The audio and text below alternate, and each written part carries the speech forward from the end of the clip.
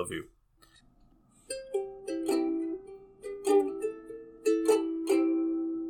There once was a little boy named Tim. He was weird. Tall, lanky, pale of skin, weird black hair, wild it was. He was estranged, hid himself, a ghost in the shadows from other kids. And one day he discovered a desire for filmmaking, and with playing with clay dolls. And he combined the two, and became a god, bending and twisting these characters of his into any whim and desire he could imagine. And those creations are what we're talking about today. Welcome to Green and Faceless on the Couch. I'm the Green Traveler. And I am the Faceless Leon. And also, just, a little bit more frightened from these films after that. Yeah, we're talking some pretty classic Tim Burton movies. Well, I mean, I say classic. We got a wide span of years here. If you guys haven't caught on, this is a podcast about movies and sometimes TV. There's probably going to be spoilers ahead, but we'll try to let you know. Yeah, especially if it's major. Yeah, we want you to see these movies. Well, typically we want you to see these movies. Yeah. Or we already hope that you've already seen it. Yes. Especially some of these. I assume that at least one of these most people have seen. That's right. And we'll talk about that one first. Sure. It should be noted before we dive in that Tim Burton's actually worked on 4 stop-motion animations. The director of the first one we're going to talk about, Nightmare Before Christmas, Henry Selick directed the first one, which was James and the Giant Peach. So I'm all right with, I'd rather talk Nightmare Before Christmas over James and the Giant Peach. Right. Someday I'd love to talk James and the Giant Peach. It's a great movie. James and the Giant Peach is a good movie. Yeah. It's fun. But we're not talking about that. No, we're going to talk Nightmare Before Christmas first. Nightmare Before Christmas. Who's talking about it? I mean, I can. All right, you open it. Yeah. It's fairly simple. There is a place called Halloween Town, where it's Halloween themed. Every character is spooky, creepy, eerie. The whole town is not run, but what would you call Jack? He's not the mayor. There is a mayor character, but Jack is the Pumpkin King. The Pumpkin King. That's right. Yeah. Yes. And he's Jack Skellington, beautiful character. He discovers one day when he's starting to get bored with the Halloween. It's kind of weighing on him. It's too much of a rut, too mundane. So he goes exploring and he discovers a door into another world where it's Christmas Land. I don't remember if it's called Christmas Land, but I think it's actually Christmas Town, one Christmas word. Town. And that's the worst. Yeah. It's a place of Christmas with Santa Claus. Yeah, it has Santa Claus in it. And it gives Pumpkin King Jack Skellington some crazy ideas. Some crazy ideas indeed. And that's The Nightmare Before Christmas. A movie most people watch before Christmas. Yeah, but it's I feel like I always try to watch it around this time of the year. Because it's a perfect blend of the two. Yeah, I typically watch it just after. I watch it after Halloween if I do watch it. I'll be honest, I'm not a huge fan of this movie. It's not, sure. It's a fan favorite of a lot of people's. And I think it is a great movie. But I don't, I'm not pushed to watch this over and over again. There's nothing that really draws me back besides the music. And right. I'll listen to the music when I want to listen to the music on YouTube. Right. I think the concept of different worlds that are in charge of the holidays, for some reason, really draws me in. It might be a folkloric element. Mm-hmm. This kind of adds to the lore. It has its own lore. That's why I keep on coming back to this movie. But I agree with you. I mean, the animation is amazing. The landscapes are very Dr. Seuss, Seussical-ish. There's a lot of curling landscapes that kind of just wind and twirl, And, you see that a lot in Seussical worlds. Yeah. And so you can tell that it's like very inspired by that, but a very dark version of it. It is kind of like Dark Dr. Seuss. Yeah. Yeah, and I love the atmosphere. Yeah, good. Tim Burton, his style can weigh on the viewer. Because he does the same thing over and over again. And, there was a time where I really loved Tim Burton, but especially recently, I've just I've kind of grown out of him. Because, it's always the same story. It's always a bleak world that's very gray. True. And you're always following a very awkward, lanky, pale main character who, is very estranged from the world. It's just, he just writes himself as the main character over and over again. Yeah, he's goth royalty. He's got to write goth. That's fine, write goth, but you can do goth differently. You can do goth Interview with the Vampire. Yeah, his characters are typically Jack is really the most bombastic of his leads, but yet he still keeps his most personal self to himself. Besides Sally, very briefly, he allows himself to expand with Sally. Yeah, that's one of the things that I mentioned this. I think both with Dumbo. And those aren't even coming out for a while. Spoilers. Yeah. I guess we could talk about it. We can get excited. Yeah, we're hoping to give you guys 2 episodes a week coming this January, and we're starting off with a Disney playlist and going through the Disney movies in chronological order. Yes. What fun.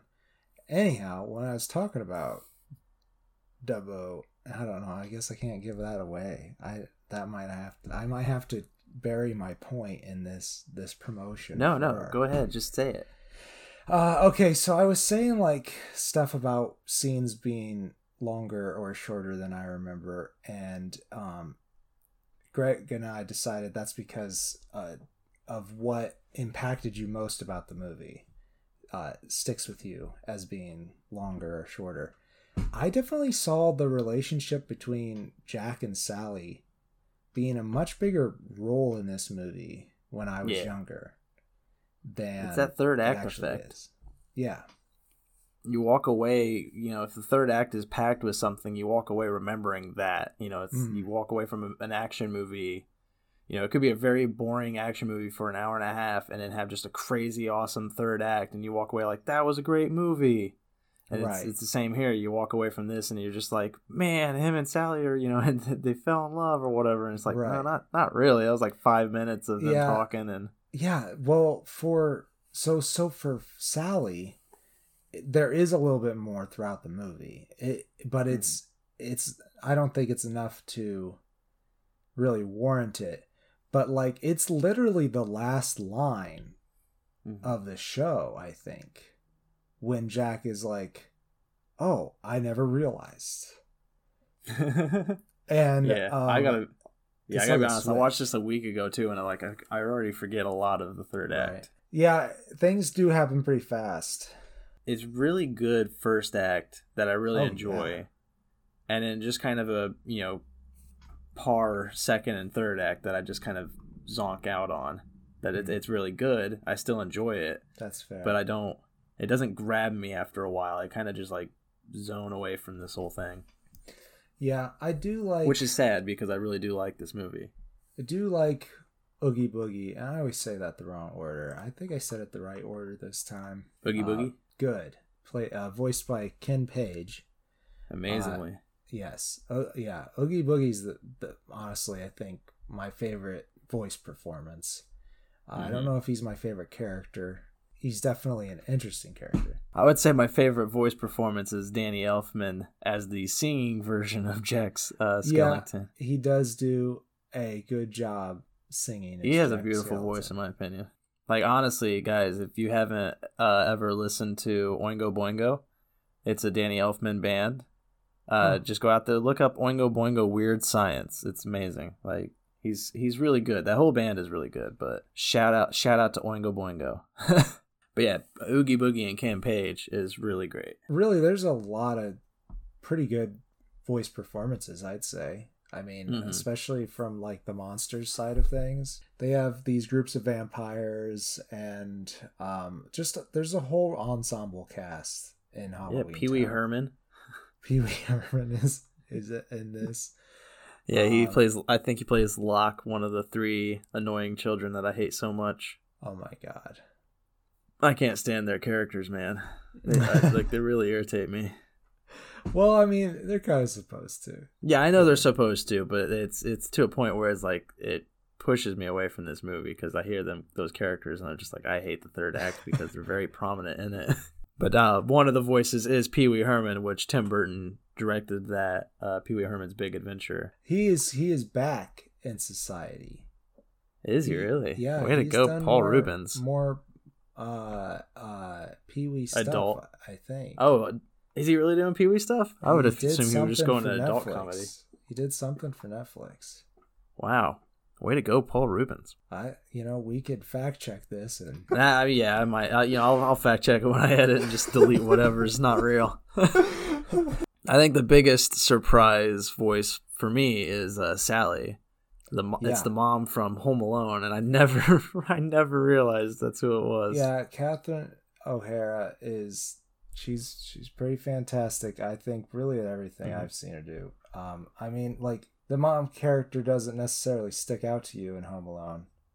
Yeah, but that's what I know her from. But that's what you know her from, exactly. Yeah. But she plays the mom also in Schitt's Creek, and if you haven't watched that, you should. It's never seen it. No. It's very good.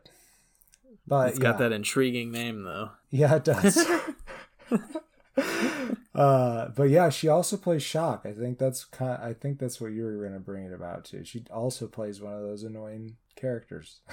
Oh yeah, she does. Yeah, and I can't remember who the other one was. I feel like it was another important actor, but oh well. Tim Burton didn't direct this because he had signed a contract to do Batman Returns, the sequel to his Batman movie. So he passed this along to his good friend Henry Selick, who had done James and the Giant Peach.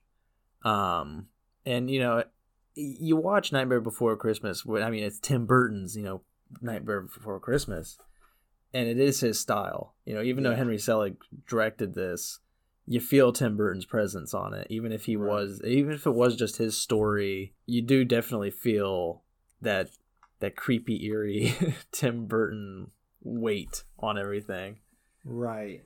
But it feels very less so here than the next 2 movies. I can agree with that too. Not that the other 2 don't have like a bright, shiny finish like this one does, but this one, there's some real consequences, I feel like, in the other 2.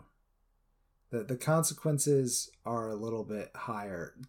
In this, they kind of just get a slap on the wrist from Santa. I mean, he does... Okay, this is a spoiler for sure. Jack does get shot down by military peoples. I think he's kind of an immoral being, so I don't think it matters. Yeah, well, it's also because the other ones are more grounded in a realistic fashion. Right. We're going to talk Corpse Bride and Frankenweenie, and both of those have more of a relatable story,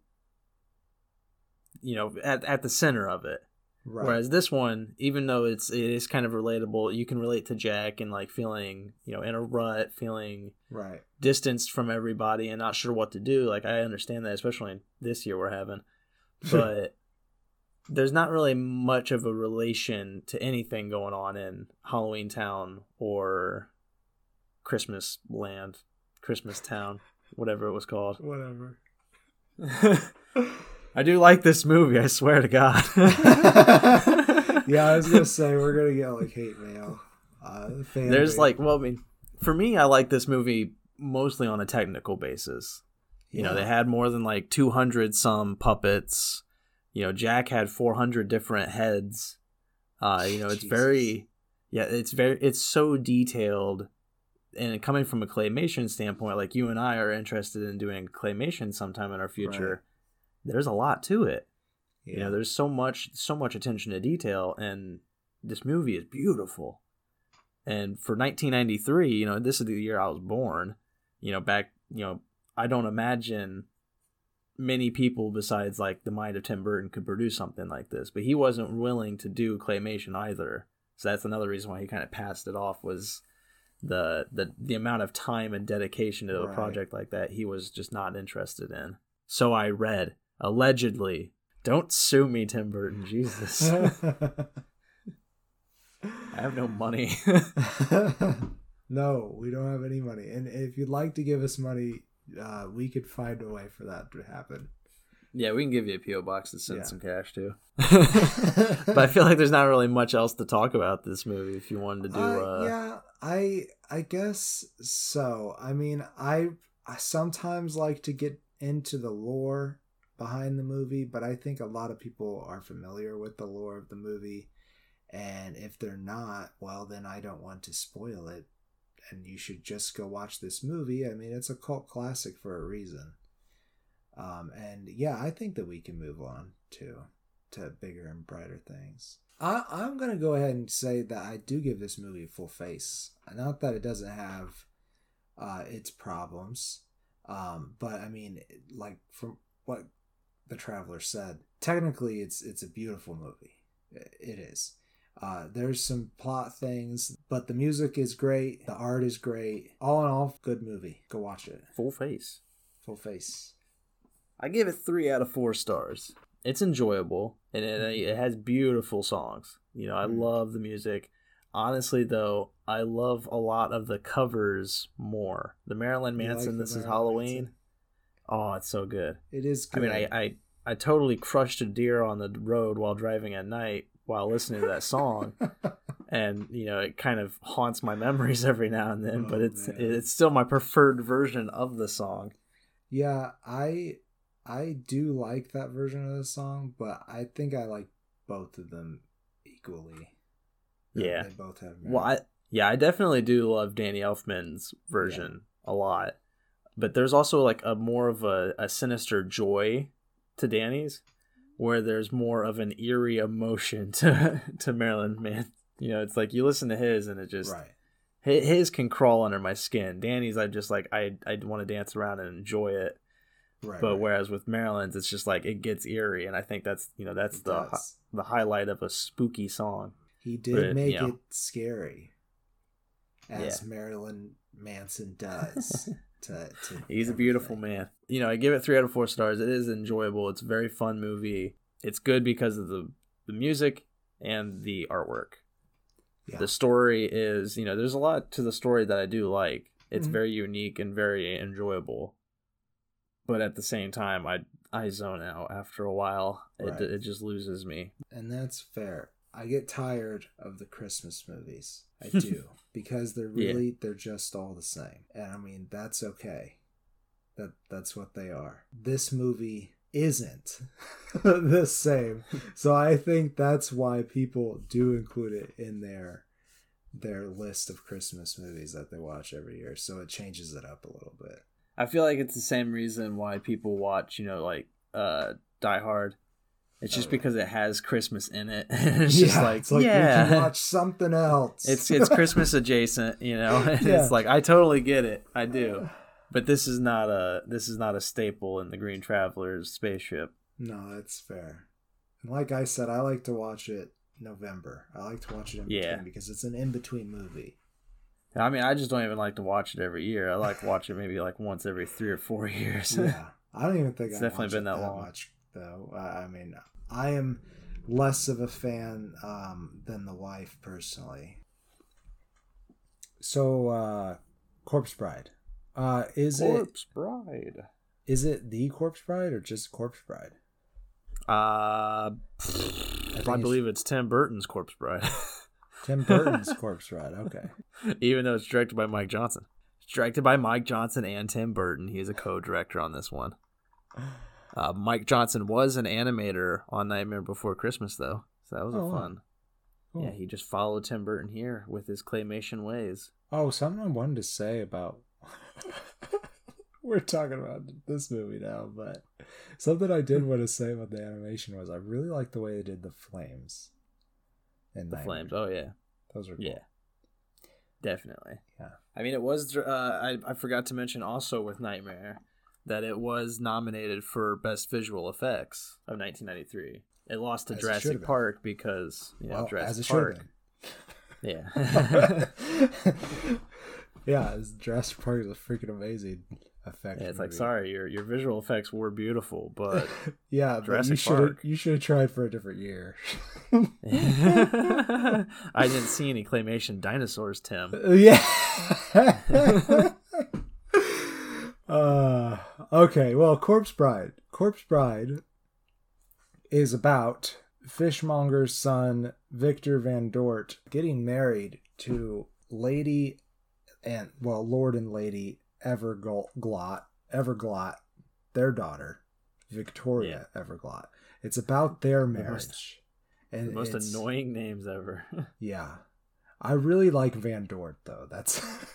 That's a good one. First out of the gate, though, I do hate that they have the same name. Victor and Victoria. Oh, come on. And that, like, Tim Burton has such a huge obsession with Frankenstein because in the next movie, the main character's name is also Victor. Yeah. But that one makes sense. That one does make sense, but here I think it's better because here it's just an homage. Yeah, that's fair. There it's just a direct, almost rip-off. We'll get to it. Anyways. Corpse Bride. Corpse Bride. Victor Van Dort is supposed to get married to Victoria Everglot, and they have trouble doing that, especially Victor. They got along splendidly. They did. Victor and Victoria kind of, love is blossoming there when they first meet. Right. But Victor messes up the vows. Yes. And the priest is like, that's bad. Yeah, he's like, you gotta go practice, bitch. Yeah. And priest played by Christopher Lee. Yes, the priest by Christopher Lee, which I thought the dad was Christopher Lee for the longest time watching this, because I knew he was in this movie, and I was like, when the priest came on, I was like, no, that's Christopher Lee. Yeah, I thought the exact same thing. Because I was like, I guess that could be him. I was like, that is a very similar voice, but I didn't think it was him. The father that is. Finis Everglot, I think, is the one we're talking about. And he is played by Albert Finney. And yeah, they both do a great job. I think that, once again, voice cast does a pretty good job. I'm not a big fan of exactly what Johnny Depp does with it. And I haven't really finished explaining what happens in this movie. I'm sorry. Victor accidentally proposes to a corpse. To a corpse, yeah. So, and then the rest of the movie is him trying or not trying to break off this deal he made with the dead person. Yeah, it's him trying to right his world. Right. Does he want to go back to the set in stone, life is sucked out of the world, life of his parents, what they want from him. Yeah. Or, the underworld where it's very vibrant and alive, honestly. Yeah, I did kind of like that contradiction. It's in the setting. That was pretty good. It's a very beautiful, in my opinion, it's a very beautiful and well thought out story. Oh yeah, I think so. All the characters have motivations.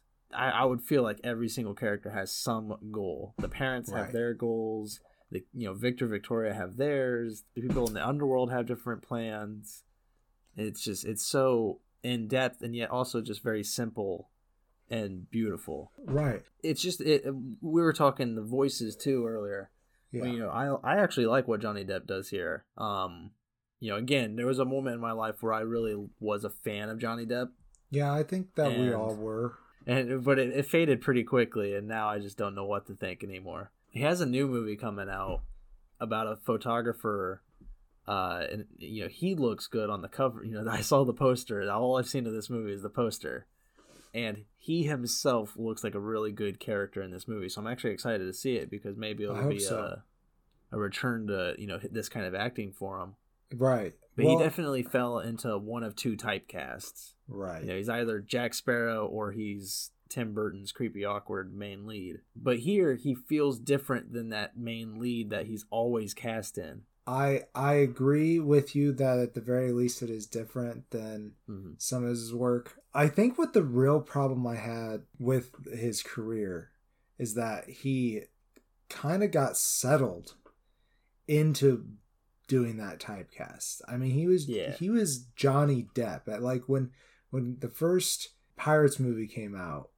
Like, damn, he could have played anything. Yeah. He really could have done anything. Because he showed that he had a really good acting, scope. Because that was new. John, like that was different. He went from like Edward Scissorhands to. I mean, there was a good span of years in between, but like he put up one performance like this, right, and then he put up Jack Sparrow, and it's like, whoa, this guy's got crazy range, and then he did the same thing. And then he just kept doing the exact, Jack Sparrow or Edward Scissorhands. He didn't do anything but those two. Right. And he's not socially awkward here. A lot of his character, I mean, he is awkward. Yeah. But at the same time, he kind of has that, like, he can fit in really well with people. He just, he likes being by, he likes his things. Yeah. He likes discovering himself. Yeah, nobody is quite interested in the things that he seems to be interested in. That's how I should put it. That's how I wanted to put it. Like you are my words. Like he, I am your words. It's a bit of a duty there.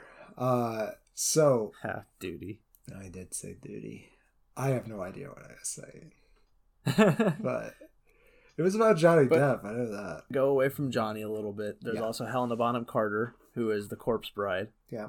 And I love her performance here. I honestly, the first time I watched this, I don't think I knew it was Helena. I don't think I did either. She has a very distinct voice, but it seems kind of very subdued and hidden here. But this was also 2005. Yeah, and I don't know where in the timeline of Tim Burton setting up his wife or then wife and best friend in this creepy relationship. He does it a lot. Yeah.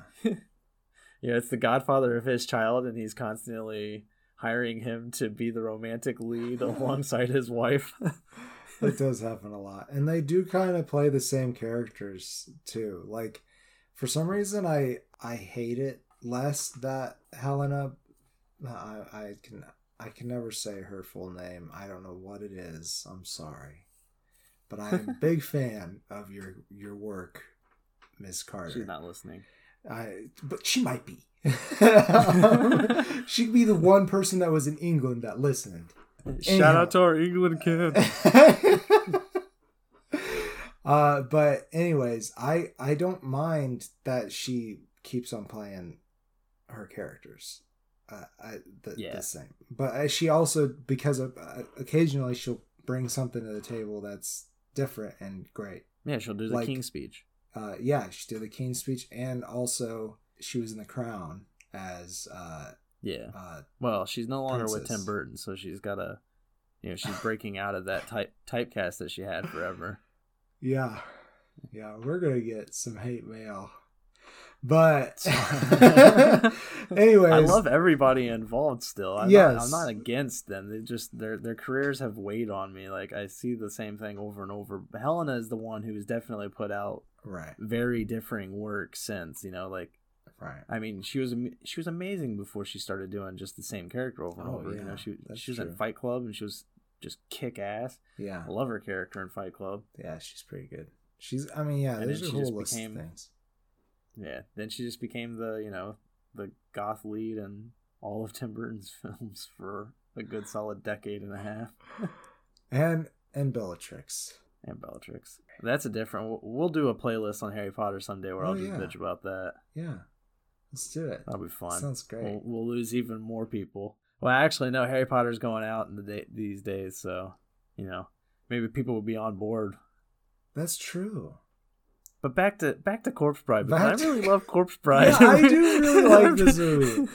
Dude, I honestly like them. I honestly like the music more in this movie. I do too. And Nightmare. Yeah, it's so lively, especially when you get to the underworld. It's so good. Yeah. But there was a moment in this movie, like, I haven't seen Corpse. I've seen it once a long time ago, and then there's probably been about like 6 or 7 years since I last watched it. Mm-hmm. And in that time, I've watched a lot more, B horror movies, or old classicer films, You gotta get those classicer films. Classicer films. You know, the old classical horror movies. And this movie, there's a moment when he proposes to the corpse bride and she starts chasing him. And it feels like a Hammer horror movie.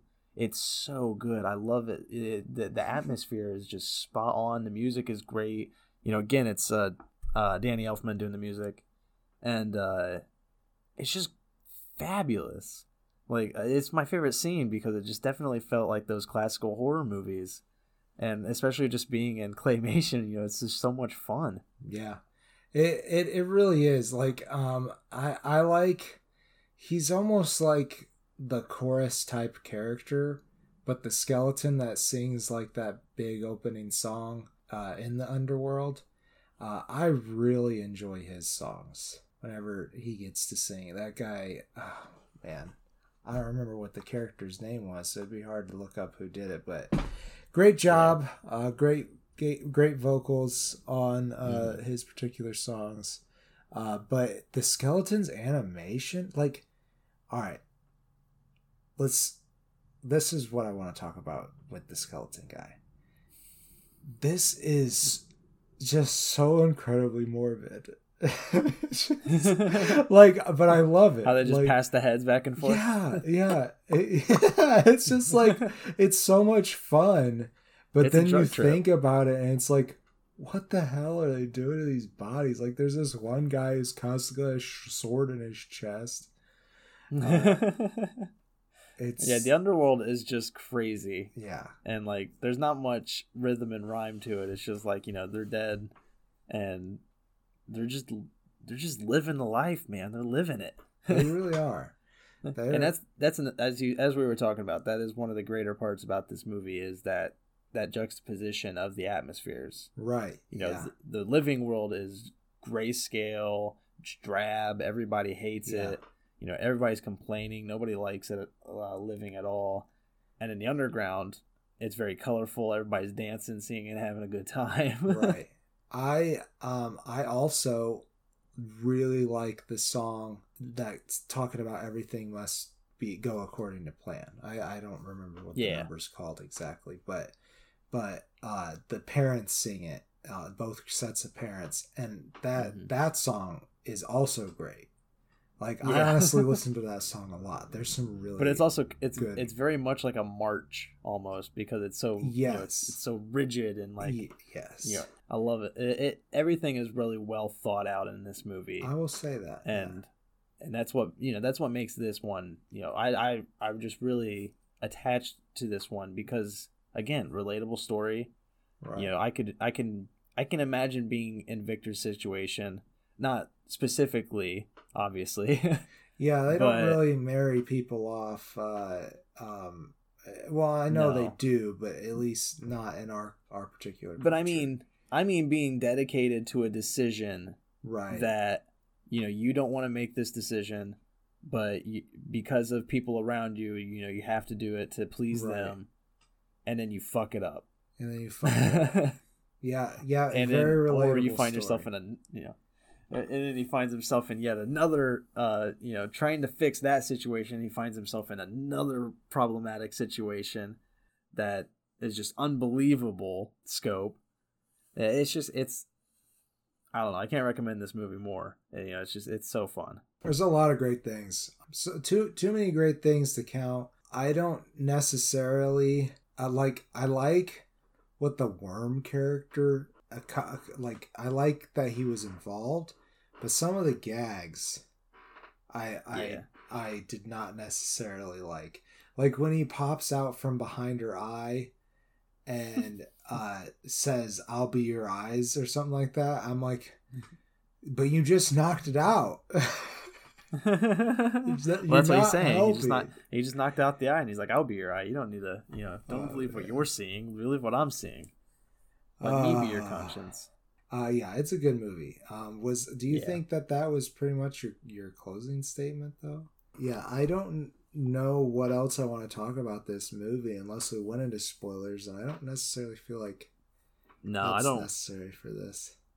I don't think it's necessary, and I especially don't want to do it because I do recommend I recommend all three of these movies, but There's nothing specific that I think we should talk about here. No, not necessarily. And yes, like you said, I cannot think of something negative to say, really. I would give it 3.5 stars out of 4. I don't think it's perfect. I think there is some areas where, it's like there's too many like subplots maybe. There are some things that kind of drag a bit. But I do love this movie because, again, every character has motivations. There's so many different fun subplots. Like, I don't think there's too many, but I can imagine that, for a regular, audience member, there might be some characters that they're just like, I don't care, get back to this. But it's so well thought out, superb animation. The claymation's on point. Yeah. It just looks great. I love the voice acting. I love the story. Yeah, I think this is the best captured version of Tim Burton's story. He always tells basically the same story of somebody falling in love like this. And I think this is his best version of it. Even though I really do like Sweeney Todd, I think this one here is definitely, especially as the romantic in me, I think this is the better romance story, because I feel for both situations. I feel for Victor and Victoria, and I feel for Victor and the Corpse Bride, because he doesn't hate either scenario. No. I mean, I think especially at first he would rather be with Victoria. Yeah. But no, he finds them both good and worthy people of his love, which is nice. Yeah. But I do think that this one is more focused on romance than the other versions of his stories, which I think is kind of what makes it better. I agree. Definitely a full-faced movie. I would say, I just don't have anything against the things that you said. But I do love particularly what they do with fabrics in this movie. Like, her dress has like not long sleeves, but I guess it's the train. Maybe it's her veil or something, but she does like some flying around. The Corpse Bride does. And I love what they do in those scenes with the fabric trailing behind her. It's very Spectre-esque. On to Frankenweenie. Frankenweenie. Don't be a meanie. It's Frankenweenie. Before we dive into Frankenweenie, I forgot to mention with with Corpse Bride.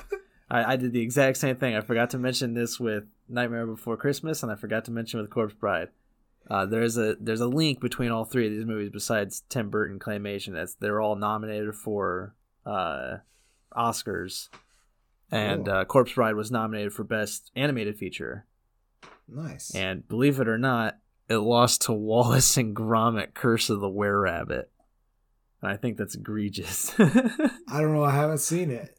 I mean, what if it's really good? I know. I do love Wallace and Gromit. Like, they are great. There's some really good stories there. But God, I really liked Corpse Bride. Yeah, like, it's good. It's good. But on a Frankenweenie, it deserved an award. Yeah, sure. It definitely deserved to be nominated for it. Yeah. If anything. And I'll just throw it up front here with Frankenweenie. It was nominated also for Best Animation, and it lost to Brave. I don't know. See, personally, I'll say up front, I'm kind of iffy on both movies. So I don't know. I guess I don't know which one would be better. Should I take it off on Frankenweenie with the story? Take it off. Take it all off. Take it all off. So you know the story of Frankenstein. Victor Frankenstein. I hope you do. I do. Victor Frankenstein, digs up some bodies, pieces them together, parts together, creates a new human, electrifies it, and boom, you got Frankenstein's monster, and a very terrible tragic tale unfollows. Here you have Tim Burton's version of it, Frankenweenie, where young boy Victor, I don't think his name was Frankenstein. Maybe it was. Was it Victor? Was he named Victor Frankenstein in this? Yeah, their last name is Frankenstein. Okay, cool. He's literally Victor Frankenstein. Yeah, so little boy Victor Frankenstein, he's growing up in a modern-ish world with a bunch of creepy kids. All of them are creepy here. Like, it is a very Yeah. I would not like to work at this school. Oh man. Especially with crazy cat kid. She terrifies me. Yeah, she's like the Luna Love girl. She does, and like she has like a divination ability, and it's gross. Yeah. That's all I'm gonna say about it. It's gross. Also, watch your kids. Watch your kids. Yeah. Yeah, there's way too much freedom for these kids. They're roaming around, cemeteries, and they're creating dumb shit up in their attics. Like, I'm not saying helicopter parent your kids, you like give them freedoms. Yeah. But at the same time, like, I feel like there's a lot of kids out there just roaming around in this movie, and it's like, where the fuck are your parents? Yeah, where are your parents? We're not in the 60s and 70s anymore. It ain't safe. But Frankenweenie, Victor's parents, well, his dad really pushes him to play baseball. And, I love baseball, but at the same time, I'm a fan of, not forcing your kids to do things they don't want. But to get the kid's really interested in science, and the father thinks, I want to ground this kid, and, I don't want him to be focused so much on science, because there's not, you don't have a guaranteed career path, I guess, in the science world. But when you're as smart as fucking Victor Frankenstein is in this movie, fucking encourage your kid to be in science. Yeah. He's doing NASA level and like science experiments, and you're just like, no, play baseball. I want you to do what I want you to do, because it'll make you have friends. Because I can't live through you when you're interested in things I don't give a shit about. Well, that's not entirely fair. He was, like, up until that point, he showed to be really, really supportive. Yeah. Of what I think it did kind of come from a legitimate place of concern that his son didn't have any friends. Yeah, that's fair. But also, you should find another way. Find kids that are interested in what he's interested in. Well, here's the thing. I mean, the problem is, like, I agree that it definitely is coming from a place of, I want my kid to have more friends. Right. But this conversation starts after Victor brings him a pamphlet for a science fair and says, Dad, I'm going to do this science fair. And it's like, look, a place where your kid can make some friends. And learn. No, go play baseball. He goes to play baseball. And the kid is very attached to the family dog Sparky. And while they're playing baseball, Sparky is tied up to the bleachers, but he snaps the collar off when Victor hits a home run, and he runs after the ball. And the most terrifying thing that could happen in my mind right now happens. The dog gets hit by a car and dies. The Faceless Leon and I are both dog owners, as we probably mentioned, and I've probably edited it out before. So movies like this are very hard for me to watch. I can watch people getting killed all day, but dogs, it hits a different emotional level, because goddamn, I love them so much. My dog has definitely made me more of a cat person in regards to having pets. Yeah. But that will never stop my love for dogs. I love, one of the best animals in the world. They are. And so there's a lot of emotional struggle. There's an emotional struggle to watching this movie because of what happens. It's kind of like John Wick, but where John Wick is like one scene at the beginning of the movie, and then it's watching him take revenge on because of that scene. Here it's one thing that happens, and then more sadness builds off of it. But not terrible sadness after that. It's a really well set up movie. I mean, at the same time, it does just rip off the exact same emotions that you find in Mary Shelley's Frankenstein. Right. But it does so in a very new and creative light. Yeah, they're casting it on the dog. It definitely makes it more emotionally resonant than random dug up strangers in a cemetery. Right. But the thing with Mary Shelley's Frankenstein is, her monster develops a conscience, and it's very beautiful. It is. That story is very unique and very in depth. This story is different. It's the dog that's the creature. And what stems from this is other kids wanting to reenact his experiment with their dead pets. That's the problem with this movie, is when the other kids start to try to figure out their own experiments. And we'll leave it at that, I think. Before I spoil anything further, I was about to just keep going on it. When you say go wrong, you mean like that's when the plot thickens, not necessarily that's the bad part of the movie. Right, for sure. There was some comic relief in that scene with along with the action and the horror of it. There was some comedy, which I think was kind of important for this movie. There's good levity throughout. Yeah, there's some great stuff with these creepy kids for sure. But that's really the part I like about it the most is the interactions between the creepy kids, except for the weird cat girl. I don't. I just can't. I don't like it. She is Luna Lovegood of this universe. But, you don't like Luna Lovegood? But no, that's what I was going to say, is whereas Luna Lovegood is adorable and so fun, you know, she's so cute and adorable, and like, even though she's awkward and, you know, kooky, at the same time, I would definitely have befriended her in school. Oh, yeah. I would have been like, yeah, you're the fun person. Like, nobody else understands this. But this girl, she's very similar to Luna Lovegood in how she is just so vastly different from everyone else. But true. She scares me. Everything she does is scary. She's hopped up on caffeine or something, man. Well, or she just doesn't have eyelids. She might not. She might not. I mean, in this town, I don't really feel like this is spoilers. In this town, people get struck by lightning all the time. I think that just kind of affects, you know, their offspring. That's what's going on. She could have also just been struck by lightning as a kid. She could have just seared her eyelids and permanently straightened her hair like it is. She does also shake, yeah, doesn't she? She might have been struck by lightning as a kid.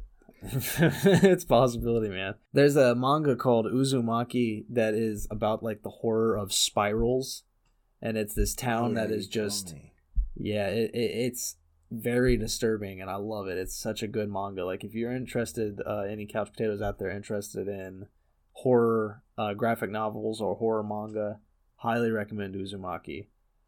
But it's this town that is just haunted by spirals. Like, everything is, you know, the landscape starts to spiral. People start to turn into spiraling things. And I think it's tornadoes or something, but there's like, people are always like, there's something that just constantly happens like every single day or something. And this movie had a very similar feel to Uzumaki, where it was like just a pending doom. Yeah, it's just like an impending doom. You know, it's just the constant dread that just hangs over this whole city. And it's just like, it reminded me so much of that. And it's like, that is a good thing. You know, again, Tim Burton nails atmosphere. This is the one that Tim Burton specifically directed this one. This was his actual claymation that he himself was involved in. Well, that makes sense, because like the first thing he ever did, I think it was the first thing ever, but I could be wrong, but it was a short called Frankenweenie. Yeah, 1984. 1984, the year of Big Brother. Anyhow, yes, he made this short about the same story, and this is just the elongated version of that, and both are in black and white. That's to call back to the Brandoff movies for sure. And I mean, there's a lot of Easter eggs and references and callbacks and, you know, shout outs in this movie. You know, Shelly gets a lot. There's a big giant turtle monster at the end called Shelly. Yeah, that's one of the kids' dead pets. There's so many, like, I don't want to spoil all the Easter eggs. It's fun to just watch this movie and pick it out when you see it. But they do a lot of fun, crazy stuff. But at the same time, I mean, it also at the beginning, it has, I think it was made for 3D. I can't remember. But like, do you remember that at the beginning where it's like, it's in 3D? Just like, was this movie made for 3D? Yeah. Which is like, it's that kind of stuff that that weighs on this movie, because again, I feel like even though it's how long was this? Was it an hour and a half or was it 2 hours? Frank, I think it was an hour and a half. It might have been an hour and a half. I don't know. It was the longest of the three, definitely. If it was 2 hours... Yeah, well, I mean, I feel like however long it was, it didn't need to be that long. I feel like there's a solid 20 minutes of padding. Yeah, there's some stuff that could be cut out, for sure. Both times I've watched this, and both times it was this year, I found myself not paying attention at parts. Do love the science teacher character. Who's only he is. He is interesting. And he's so misunderstood. Yeah, he is. I want to crack open their brains. I want to crack open their skulls and get at their brains. Right, yeah. Yeah, I'm not sure why it doesn't quite jive with me. Like all the elements are there. It just, I don't know what it is about it. Maybe it's the fact that it's not a musical. Yeah, I don't know. Well, I think I don't know. I feel like we could do final statements for this guy. I do think I would only give this half a face. It's definitely not a bad movie. It just wasn't my favorite. I don't know if maybe I wasn't young enough, because like I said, all the elements are really there. It just kind of feels like it's lacking a little bit of heart for some reason. I feel like it's missing an outside presence too, because again, the other movies had other people besides Tim Burton behind the helm. And I feel like with Tim Burton behind the helm, no offense to Tim Burton, again, I feel like we shat on Tim Burton, Johnny Depp, and Helena Bonham Carter. Yeah, we are fans. I do enjoy that triumvirate. Yeah, they are great. John August is the writer of this movie, of Frankenweenie. Right. He wrote the screenplay, at least, based off of Tim Burton's short. But John August's filmography includes Charlie's Angels, Full Throttle, Charlie and the Chocolate Factory, the remake with Johnny Depp, the Aladdin remake. Oh my god! But the real big kicker for me is he also wrote Big Fish. Oh, Big Fish! I love Big Fish. Yeah, that Big Fish is really amazing. I don't know. I look at John August's filmography, and Big Fish sticks out to me. It's a very very emotional, beautiful movie. A lot of heart in it, and I agree with you. I think there's that heart is missing from this movie and many of his other movies. But specifically talking here, there doesn't seem to be an emotional connection to something. Yeah, I drift off. I don't know. We're not deep analysis people, but if we were to dive into it, we might discover what it is. But that's an hour long. Yeah, I feel like I have to watch the movie again too. Yeah, and I don't know if I want to do that. Yeah, I give it 3 stars. It's a good movie once. I'm not going to come back to it. If I had seen it in theaters, I'd honestly give it a lower score, because I would have spent the entire time longing to get back to my dog. It's one of those movies that just makes me think about my dog constantly. And the fact that I was able to watch it on the couch. Yeah, my dog was laying at my legs. I was like, oh. Yeah, I definitely teared up near the end a little bit with some stuff. Like, it definitely got to me. Yeah. But just because it got to me, it pulled easy emotional strings. Right. It didn't really do anything unique or super, super special. We're shitting on it, but again, I gave it 3 stars. It's a good movie. It's not a bad movie. My enjoyment level affected my score a little bit more than yours did, which I respect you for being non-biased. Well, we have different scales though, so I feel like half a face works. Yeah, that's true. So on to the best. Who wins the Tim Burton Claymation Threesome? I'll bring the Corpse Bride back to the threesome couch over and over. I don't know about over and over, but I think that it did a couple times. Yeah, a couple times. I'm sure it gets stiff after a while. No, I agree. I give it to Corpse Bride. I like those Hammer horror type of films, and this definitely nails that atmosphere. And there's just so much to it. There's a lot of heart, a lot of depth. Yeah, a lot of Johnny Depp.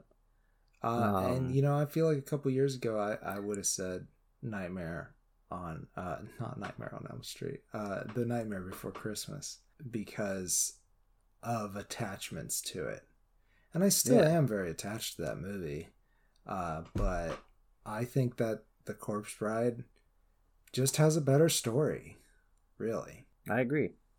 Yeah, I was actually the exact same. I liked Nightmare Before Christmas when I was in high school, but the older I've gotten, the more of a romantic I've gotten, and because of that, you know, I like these types of, you know, horror romance movies, stuff like this. Like, it's really enjoyable to me, and I feel like The Corpse Bride is just a really thoroughly enjoyable film.